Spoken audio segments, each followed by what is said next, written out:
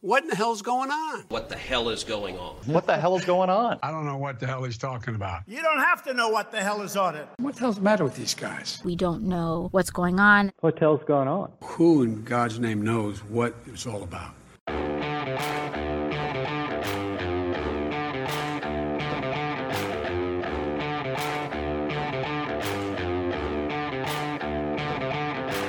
Hi, I'm Danielle Pletka. And I'm Mark Thiessen. Welcome to our podcast, What the Hell is Going On? Mark, what the hell is going on now? We're no longer live. We had a great live episode. We are alive. We are alive, but we are no longer in front of a studio audience. That was so much fun, Danny. I really enjoyed it. I know. I really want to do more of it. For those who didn't listen, go back and listen to our last episode before this one. As they used to say in the 1970s, performed before a live studio audience with the great Amy Walter. Great Amy Walter. But today, we're talking about hypersonic missiles. We are talking about this development that the Chinese tested a hypersonic weapon system that General Milley said is extremely concerning. He called it a near Sputnik moment.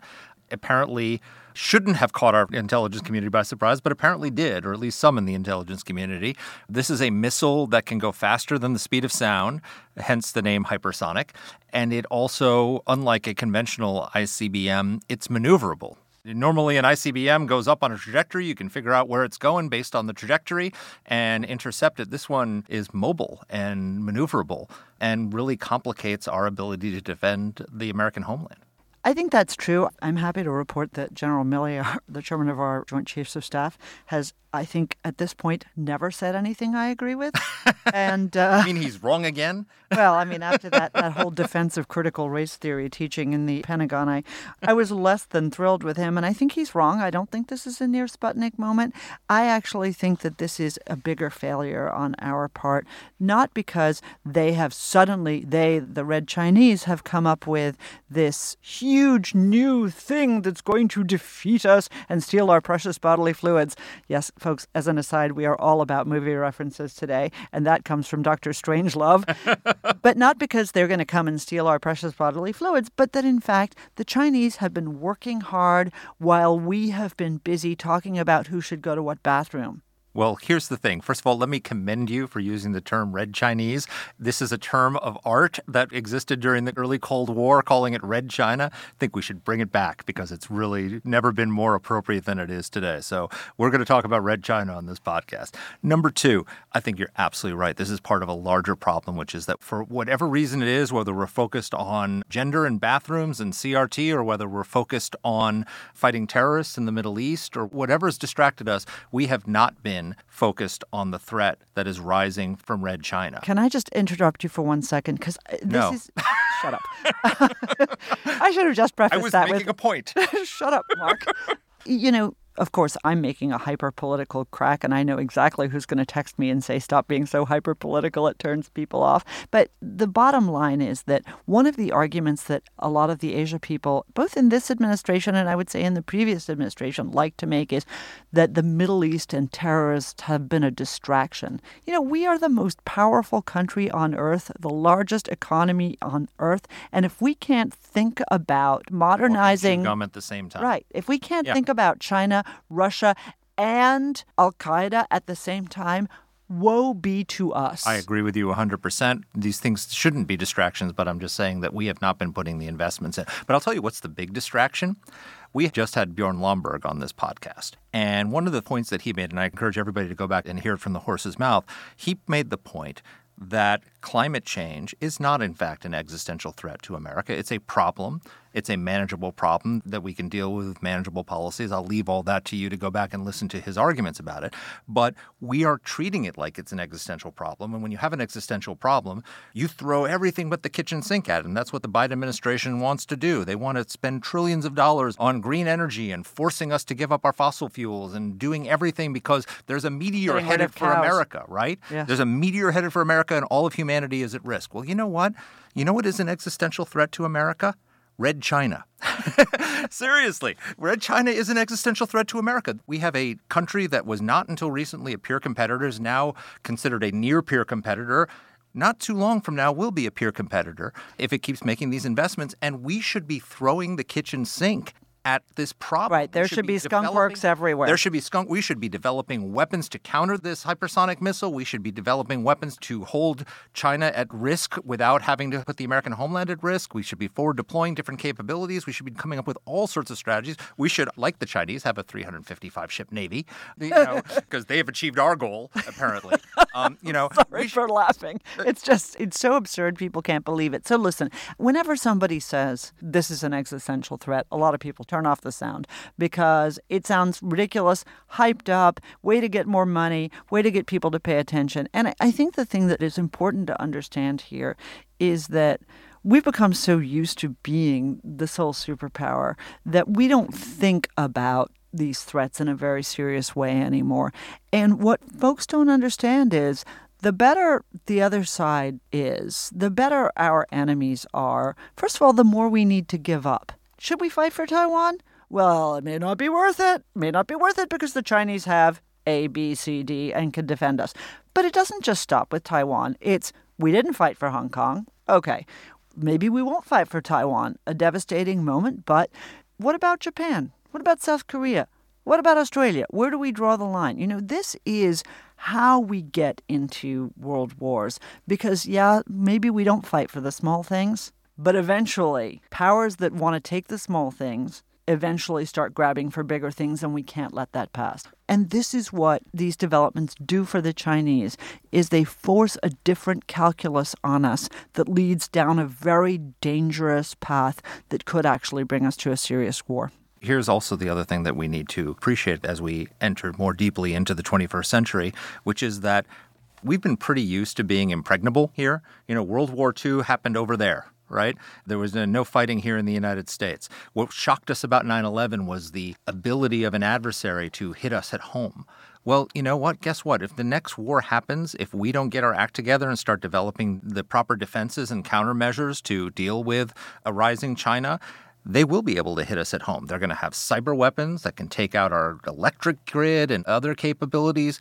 There's all sorts of ways that they can deliver pain to us. And, we always assume the only thing that could hit us is a nuclear weapon. And no one would do that because of mutually assured destruction, right? There's lots of ways that they can hit us that are subnuclear now, both with conventional weapons and cyber weapons that can really do mass destruction and really put us at risk. So we need to get ready for the 21st century. On the cusp of 2022, perhaps it is time that we get ready for the 21st century. 2 oceans and friendly neighbors to the north and south are not enough anymore. And this is, I know it's an overused phrase, but if you really wanted to consider an existential threat that requires us to put all of our resources and all of our focus and all of our energy, it's dealing with the military buildup coming from China. Because by the time the climate kills us, 100 years from now, this will have already destroyed our country if we don't deal with it. Or certainly our country as we know it and like it to be in the world today.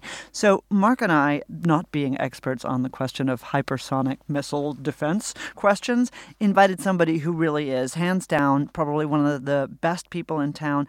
Tom Carrico is a senior fellow with the International Security Program at the Center for Strategic and International Studies, a think tank much like our own here in Washington. He's the director of their missile defense project, and he's also a fellow at the Institute for Politics and Strategy at Carnegie Mellon University. He knows all about this and was generous enough to share his time with us while he was actually busy doing a couple other things. So we have a little interference while we talk to him, but I think you'll find it very much worth it. Here's our interview. Well, Tom, welcome to the podcast. Well, I appreciate it. Thank you for having me. It's great to have you. So here's the question on all of our listeners' minds. What the hell is a hypersonic missile? How is it different from an ICBM? And why does everyone in Washington have their hair on fire about this? Right. So I imagine you're probably talking about the report of the Financial Times story about the Chinese went around the earth and then came back down kind of thing. Mm-hmm. But I want to answer the question you actually asked, Mark, which is, what is a hypersonic missile? A hypersonic missile is literally that which goes Mach 5 or faster. And the truth of the matter is every ICBM reentry vehicle is going a lot faster than that when it comes back through the atmosphere. But what a hypersonic missile is really is not just the speed, it's the combination of speed, maneuverability, and the fact that it's kind of flying at the very high reaches of the atmosphere. So think the space shuttle was hypersonic coming in, and it was a glider, but it just was coming down. But think kind of the X-15 or the space planes of yesteryear. But the fact that material science has gotten a whole lot better and that now our adversaries have figured out how to do this in a way that is kind of beneath where our exoatmospheric or outside the atmosphere missile defense interceptors function, but also, frankly, higher than our aircraft and many of our lower tier air defenses function. So it's a big advance in the field of missilery broadly. It's also been a long time coming. And so this report about the Chinese missile and the new Chinese military power report, which talk about this issue, are all kind of in that vein. So I want to ask you a big, broader question, but before I do, because I want to educate myself, when you read this up, what you see is there are actually two types of hypersonic weapons. There's a hypersonic glide vehicle, and there's a hypersonic cruise missile. Help. What?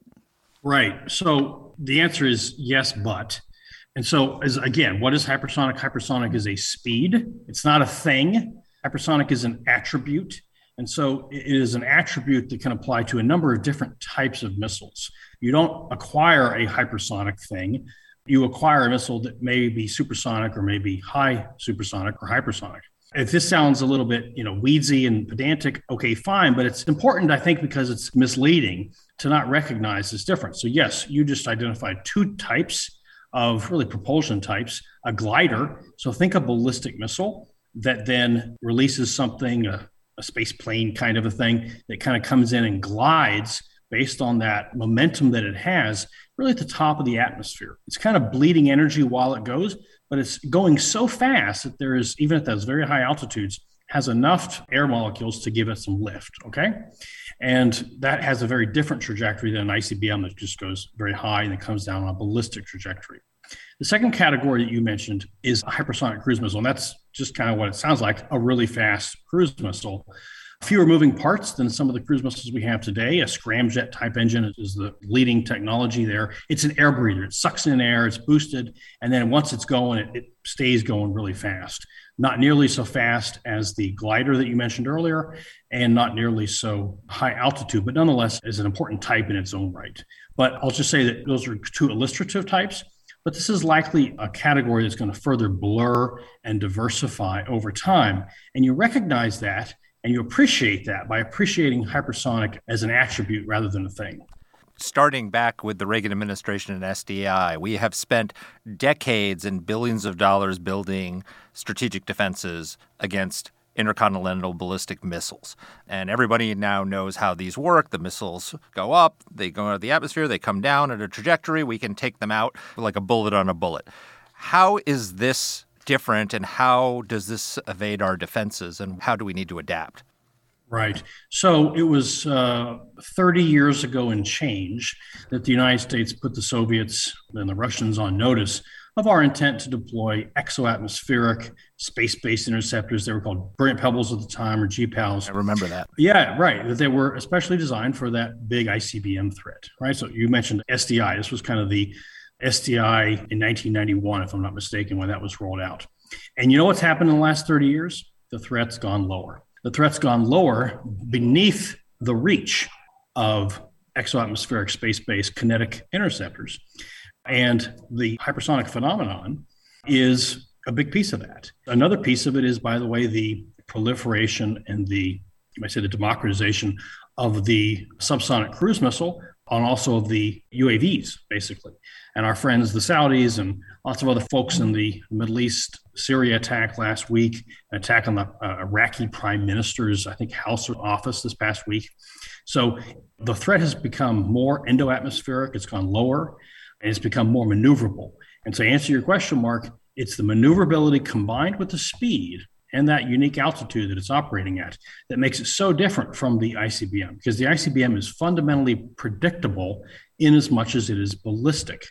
A ballistic has a highly predictable parabolic Keplerian trajectory, and you can figure out exactly where it's going once you have an early track on it. These things, it's kind of like a bomber, a large aircraft that travels long distances. You don't know where it's going to turn 1 minute to the next, right? And so you may have a general idea, but it's a broad range of possibilities of where it may be going. It makes detection harder. It also makes defense against it harder. And I think it's confusing even for people who follow this pretty closely. First of all, we've got a lot of acronyms out there. And second of all, we don't always know what these things mean. So the word Sputnik has been out there because it was a huge inflection point in the race between the Soviet Union and the United States back in the day.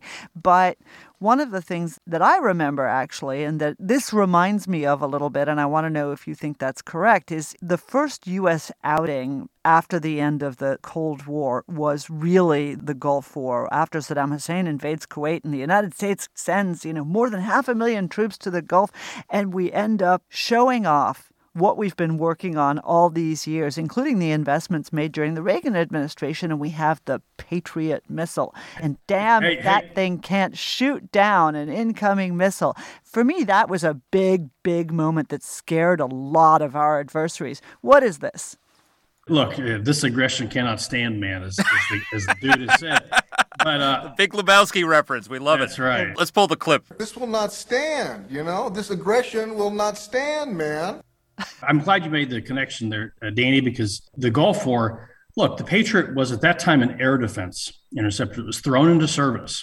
And what it actually did in the Gulf War is a little bit of an object of debate. But by the time 2003 rolled around and a very different and evolved Patriot missile was there, it hit every ballistic missile that it was targeted at in the 2003 conflict. But nonetheless, the Gulf War in 1991 served as a kind of a galvanizing moment. It kind of inspired the imaginations of folks on Capitol Hill and all these other places that said, hey, we don't know exactly what it did in 1991, but we want some of that. And so it provided a galvanizing moment to say, this is a mission that we should get behind because of the long-term strategic benefits. In a similar way, we're up against a much more maneuverable threat today, this hypersonic glider thing. It needs a Patriot moment. It needs some inspiration. It needs some more radical thinking about how to get after this because it's going to be a hard problem. Fundamentally, yes, they're silver bullets, but they're not unstoppable. I like to call this a complex air defense problem rather than a ballistic missile defense problem analog. So we can get after this. We just have to do so. So I remember during the Gulf War, everybody talked about the Patriot missiles, but also our cruise missile capability was the first time we had really demonstrated that in a huge way. And I remember, I think it was a Doonesbury cartoon of this Iraqi in a house, and the missile comes in through the front door, goes up the stairs, around the corner, chasing him around the house, and finally takes him out. That was fantastical at the time, but it sounds like, basically what's added here is maneuverability. Once you fire a ballistic missile on a trajectory, it's going. This adds the maneuverability and the ability to evade. How do you take that out? So first of all, I want to say, since you brought up the Doonesbury cartoon, too. I had that on my fridge. That cartoon was kind of depicting the precision-guided munitions thing. Remember the video of the PGM going down the smokestack in 91? I think it's really depicting that. And this is where the hypersonic strike mission capability, I think there's a weird discussion going on out there. Everybody thinks that this Chinese test that went around the world and came back down, everybody looks at that and they say, oh, it's a better way to do an ICBM. It's a better way to deliver a really big nuclear weapon. And that's one way of looking at it. Another way of looking at it is back to the Gulf War and the precision-guided munition revolution is this is a better way to do a cruise missile. This is a better way to achieve non-nuclear strategic attack, to be able to take apart the United States and our forward forces and all these other things without any radiation being released. And that's what really worries me. Not the big out-of-the-blue nuclear attack, but rather I'm going to attack you with conventional missilery that is so sophisticated and will attack you and stun you, shock and awe-like, in the way that you attacked Saddam Hussein 30 years ago.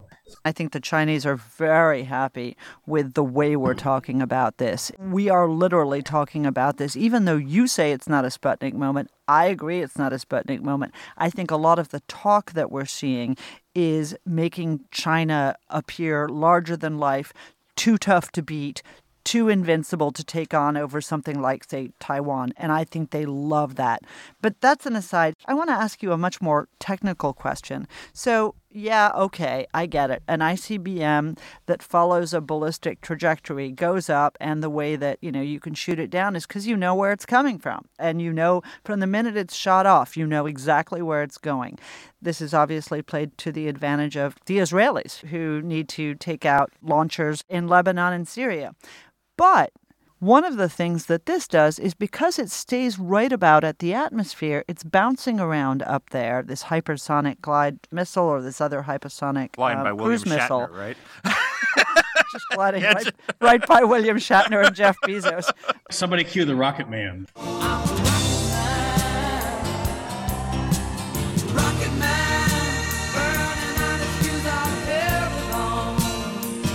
Oh my God. There are so many funny cracks we could make here. But doesn't this piece of equipment get really hot? And isn't that an opportunity for us with infrared, which is something that really, obviously we haven't had to deploy, we haven't needed to deploy it, but should we need to? Isn't that going to provide us options for defense? Wow, I'm impressed. You did your homework. My secret is I have a tutor at home in the form of the husband who recommended we should have you on, whose business this used to be at the State Department. Good. So a couple things. One, you're right. It's cooler than the big hot plume of the launching of an ICBM, but it's also hotter than that cold reentry vehicle that's out in the vacuum of space, right? That's not emitting any heat. There is a difference, of course, between the glider that's, of course, constantly doing that friction at a much higher altitude and speed, and those slightly slower scramjet cruise missiles thing. So the short answer is yes, it is going to be the thermal signature that's critical to all this. And that's why we need, above all things, space sensors, a space-based sensing layer for all this stuff. And I'll just say among certain, let's just say missile defense types, in the past couple of decades, it was all hoorah, space-based interceptors kind of thing. But I'll just tell you, from where I sit, it's the space-based interceptors thing, the space-based sensors rather, that is the most critical function, the most critical capability that we need to get after. It kind of seems a little bit passé. It kind of seems a little bit not as sexy as the space-based interceptor, but that's what is most needful at this moment. When you talk about a space-based sensor, that doesn't sound hugely next gen. Why don't we have these things already? That is a fantastic idea. So around the same time that the Patriot moment was going on in the Iraq War, the George H.W. Bush administration was talking about what I think at the time was called brilliant eyes, right? Or Sibber's Low. Clinton, Reagan, they were all talking. 6 some administrations have come and gone, and everybody's kind of sort of been for space-based sensors for missile defense, and nobody's actually done it. Why? Right? Well, a combination of it just hasn't been as urgent a need. And with the disruption of the Soviet Union, we kind of thought, we can get by with the ground-based radars and all that kind of stuff. And so there's been a reinvigoration over the last couple of years, and there is a program going on right now to get after this. There's contracts been awarded and all this kind of stuff, but it has to actually get there. But it has been a saga. It has been a long-running saga. I wrote an article in Politico a couple of years ago when the Trump administration was kind of dinking around and wasting time on this, about just how long and how much time has been wasted. So space-based sensors detect them. How do we take them out? Okay, so the sensing is the most important part because it contributes to early warning, to attribution. So even and until you get the capability to take them out, you still at least know where they're coming from. You know that there is an inbound threat. In the same way that we today have deterrence keyed to early warning off of ICBMs. So the sensing is critical for multiple missions. But on the defensive side, it's going to be tough. I'm working on a paper on this right now. It is a tractable problem. It is a doable problem, but we have to adapt because, again, we're not dealing with rogue state ballistic missiles. We're dealing with near peers with a complex maneuvering aerial phenomenon. And so we can do this. We're good at air defense. And again, remember, those Patriot missiles from the Iraq War, they were air defense missiles that were put into ballistic missile defense duty. So once we kind of reorient our mind here to the new phenomenon, I'm sure we can get after it, but it is going to be a challenge because so much maneuverability is involved here. So I really like a quote of yours, only because I want to utter these words, but you were asked about this in, I think, Defense News, and you talked about how the United States tends to focus on platforms, and you said, quote, "It's one thing to say, let's just shoot a bunch of missiles from Hawaii, but it's not just about shooting missiles. You have to have the complete kill chain." See, I just wanted to be able to say kill chain podcast.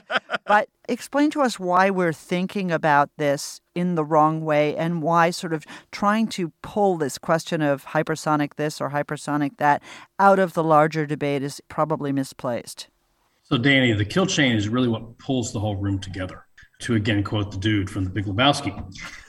And it's about being able to sense it and then do something with that information, right? And get an effector up there. The challenge is that we don't have the effectors today that are sufficiently fast or sufficiently maneuverable or designed to operate at those altitudes. But we'll get there. We can find ways to get after that. But yes, it is the kill chain. It's also the command and control, by the way, because these things are zipping around and moving, let's just say, out of EUCOM and into CENTCOM or into PACOM and so forth. And you don't know when it's going to come down or where it's going to come down. And so we got to get better at passing the information between combatant commands. I had General Van Herk, the head of U.S. Northcom, over to CSIS a couple of weeks ago, and we chatted about this. And he's really pounding the table about the need to pass information and act on information much faster, much faster than we are doing so currently. And the hypersonic or long-range cruise missile challenge, for that matter, those are, I would say, really test cases for why it's going to be so important to get after the passing of information, and therefore the command and control piece of this more quickly.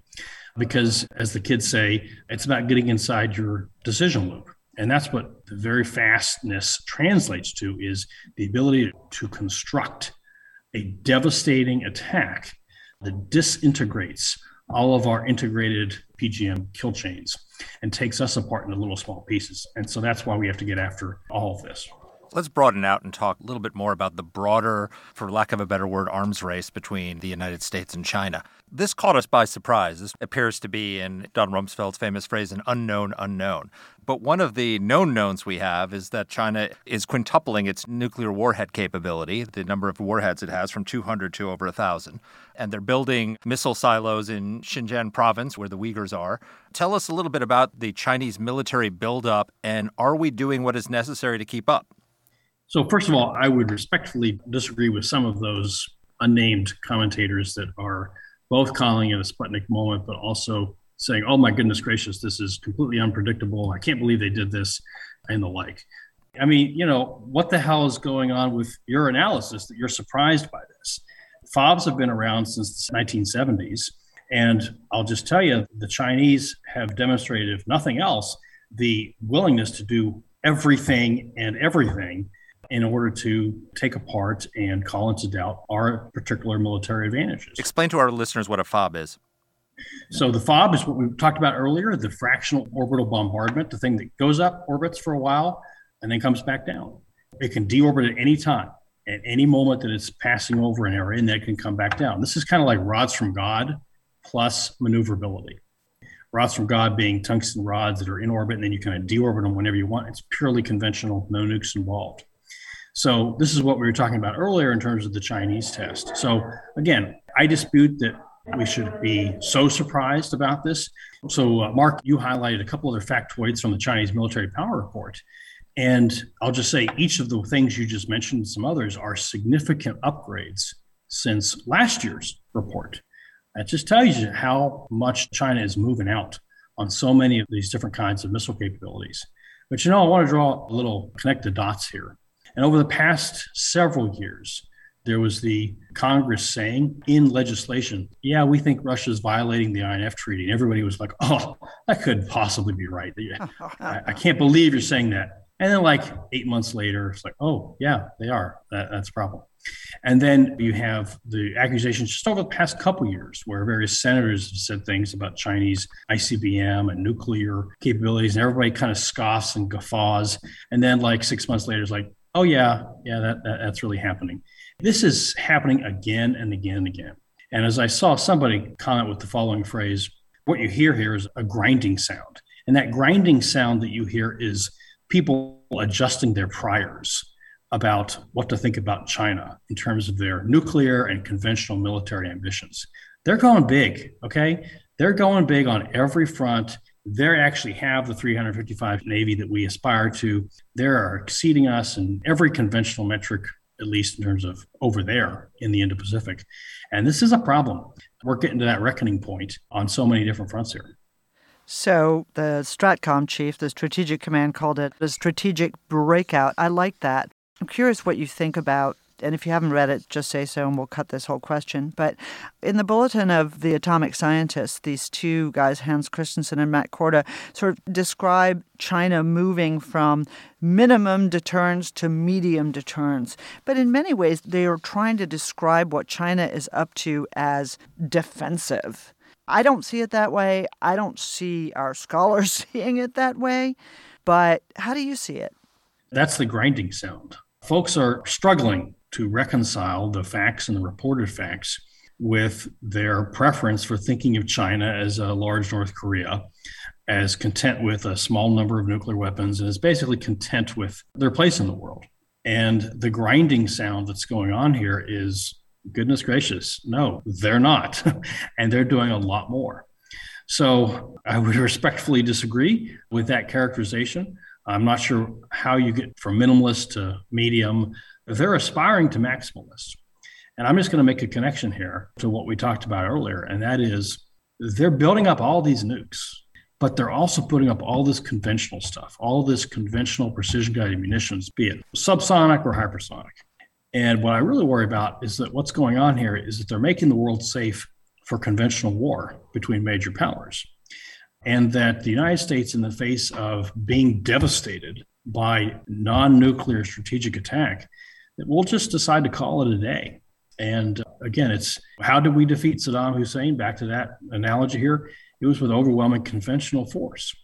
That is what we have to worry about today, is our bases, our forward power projection being called into question or defeated without any radiation being released. That would be a very problematic situation for ourselves, for our extended deterrence commitments, and for the U.S. place in the world. Well, let's talk about our forward power projection, because you mentioned Russia's violations of the INF Treaty. One of the things that Admiral Harry Harris, who's the former commander of U.S. Pacific Command, pointed out is that China possesses the largest and most diverse missile force in the world, 95% of which would have violated the INF Treaty if it had been a signatory. President Trump withdrew from the INF Treaty, and everyone saw that as a Russia play. But Dan Blumenthal, one of our colleagues, points out that gives us an advantage in the sense that we could now deploy intermediate-range conventional weapons in the Pacific and forward deploy those. Right now, he says that the only possible response to a Chinese aggression is intercontinental ballistic missiles, which would lead to an unacceptable escalation, whereas if we have forward-deployed intermediate-range weapons, then that restores a balance of power in the Pacific. Do you agree with that? Should we be deploying conventional intermediate-range missiles in the Pacific? Yea, verily. And eventually hypersonic. In lots of different places. But let me say two things. You first raised the question, Mark, about how does one think about the INF Treaty withdrawal? Withdrawal from the INF Treaty was profoundly in America's interest. That was a treaty that started out really in America's interest when Reagan negotiated it and concluded it in 1987. No two ways about it. But not merely because of Russia's violation, but also because of lots of other world events. It had long come and passed its time. I like to make the distinction between the reasons and the justification for withdrawal, which is the Russia violation, and the deeper cause about the need to act on those reasons.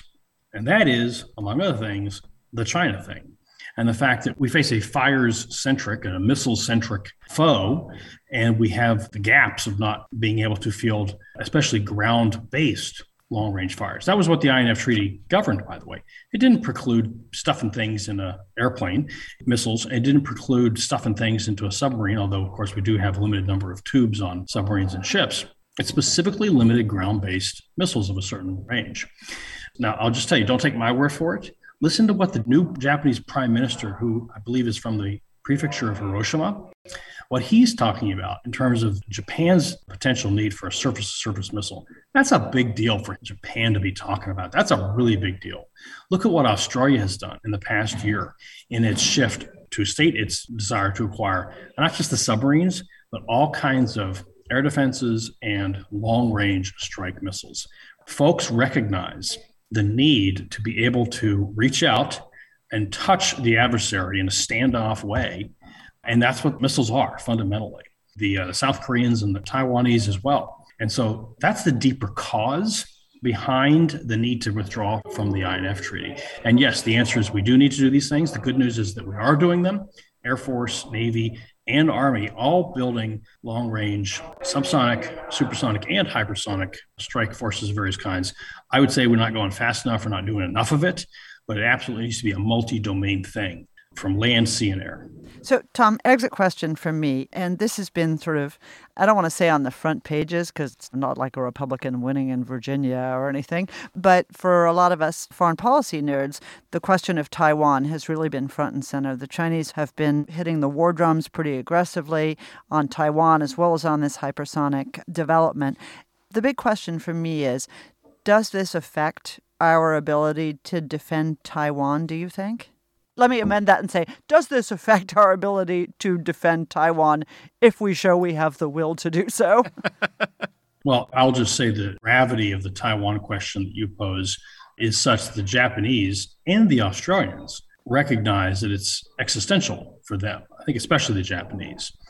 And so they recognize what's at stake there. Because if Taiwan is in whatever manner taken over by China, everybody else knows that they could be next. And that's a bad situation. So does it affect it? Well, sure it does. Absolutely. Politically it does. But what I would like to emphasize is not so much one bright, shiny object, not one hypersonic doohickey. It's rather about the modernization of Chinese military forces from the ships to the aircraft to the supersonic missiles to the ballistic things to the hypersonic things. It's all part of a bigger package that they will bring to bear. This is not about one particular hypersonic widget. It's about the full spectrum, everything from aircraft to ships to subsonic missiles to ballistics and hypersonic, this, that, and the other thing.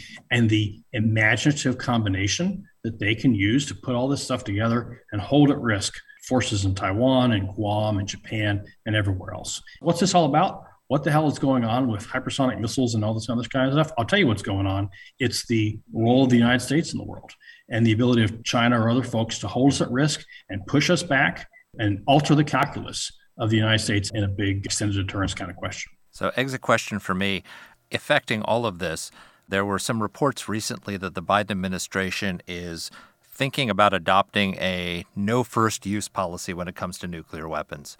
I'm assuming you agree that would be a terrible idea. If so, why? So the reason, or one reason, that a no first use policy that would be problematic, certainly to our allies who depend upon our extended deterrence commitments, is that what matters at the end of the day is the effect, is the result, more than the means. And if you're killed by a conventional missile, it's just as meaningful as if you're killed by something that emits radiation.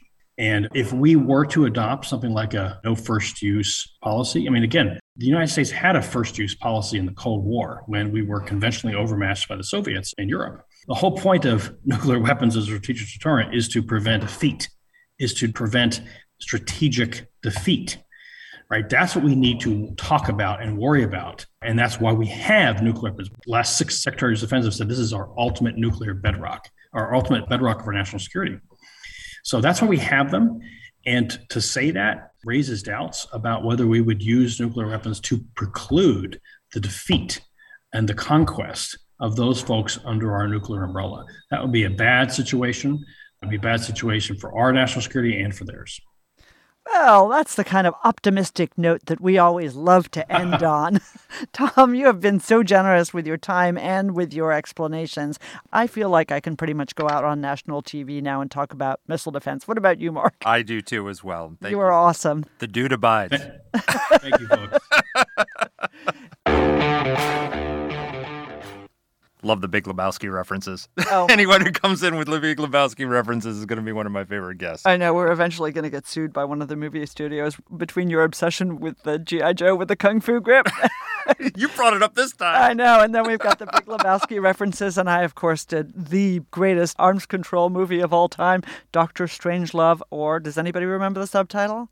How I Learned to Love the Bomb? How I Learned to Stop Worrying and Love the Bomb. That's right. There you go. There's nobody like Peter Sellers. And I'm worrying, Danny. Yeah. I think after this conversation, I'm worrying about the bomb. I'm worrying about the hypersonic missile. I'm worrying about the silos in Xinjiang province and all the 1,000 nuclear weapons that the Chinese are building, the islands they're building in the Pacific. I mean, stop me. Yeah, and all the things we're worried about No, I mean, done. there's a long list, and you could keep going for a while. I think it was Fred Kagan, who we had on a while ago, who actually mentioned this.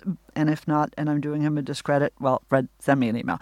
But one of the things that I've noticed is that all of the great jaw-dropping innovations of the last century. Whether it was nuclear weapons, whether it was intercontinental ballistic missile, whether it was the jet airplane, whether it is precision-guided munitions, which were really something that we unveiled towards the end of the 20th century.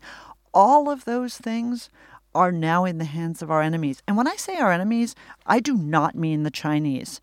I mean Hezbollah has precision-guided munitions. Hezbollah uses GPS to guide their rockets to hit their targets. When Hezbollah starts to have the things that made the world stand up to attention because America developed it, maybe it's time that we started reinvesting. Maybe it's time developing new stuff they don't have. New stuff that Hezbollah doesn't have. I don't know whether folks noticed. And, again, this is in a small corner of the world. But over this last weekend, the Iraqi prime minister, who is a friend to many of us here at AEI, Mustafa Kadhimi, was at home, and several explosives-laden drones hit his house. He could easily have been killed. This is a completely new development, and it's in the hands of Iranian-backed militias in Iraq. Again, we need to be much more alive to the developments that are going on, to the sophistication of the enemy, and we need to start upping the ante a lot. It's called an arms race for a reason. Yeah. And if you don't run, you get caught up to. Look, I am confident that there are brilliant people working on all sorts of capabilities and I wish things. I were confident. But not enough, and not fast enough, and not enough money being put into it. And you know what? We've got a government where the Biden administration wants to spend $4 trillion on social welfare programs right now. We can get into a whole other podcast about that. But that's what this scaled-down bill is going to cost when we get the proper scoring of it. $4 trillion. I could find a lot of capabilities that could keep this country safe that we could spend $4 trillion on. Even a fraction of that. They're cutting defense. They've increased it, but below the rate of inflation because they've unleashed inflation on us. So it's a net defense cut. The Biden administration is implementing a net defense cut while they're proposing all this spending on climate change, okay? I want to protect our country against a threat that's actually going to come to our shores called Red China if we don't do something about it. I think it's important to remember one of the big lessons of the wars that we fought in this century. When we tried to go in and help people, what did we discover? People didn't want to learn about democracy. People didn't want to worry about civics. People worry first and foremost about security. Mm-hmm. We have been in the very luxurious position since the end of the Cold War that we have genuinely not worried about security. And in the 20 years since 9/11, we have all but forgotten that threat outside exists. The American people are lucky, and I love being the luckiest people on earth. I think we've done a lot to earn that. But the reality is we won't stay lucky forever.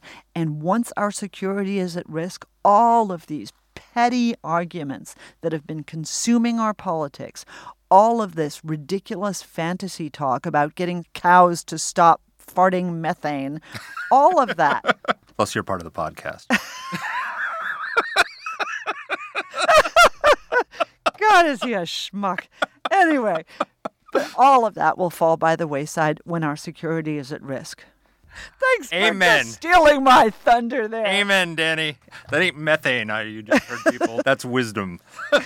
Okay, and on that not so elevated note, thanks so much for being with us. Join us next week and take care, everyone. Take care. Let us know what topics you'd like us to cover. You can get in touch with the show by emailing us at whatthehell@aei.org. Or you can reach us on Twitter. I'm at @dpletka. And I'm at Mark Thiessen. That's Mark with a C. Please rate and review the podcast. If you like the show, please subscribe, share it, comment on Apple Podcasts, or wherever you're listening to this. Thanks for listening.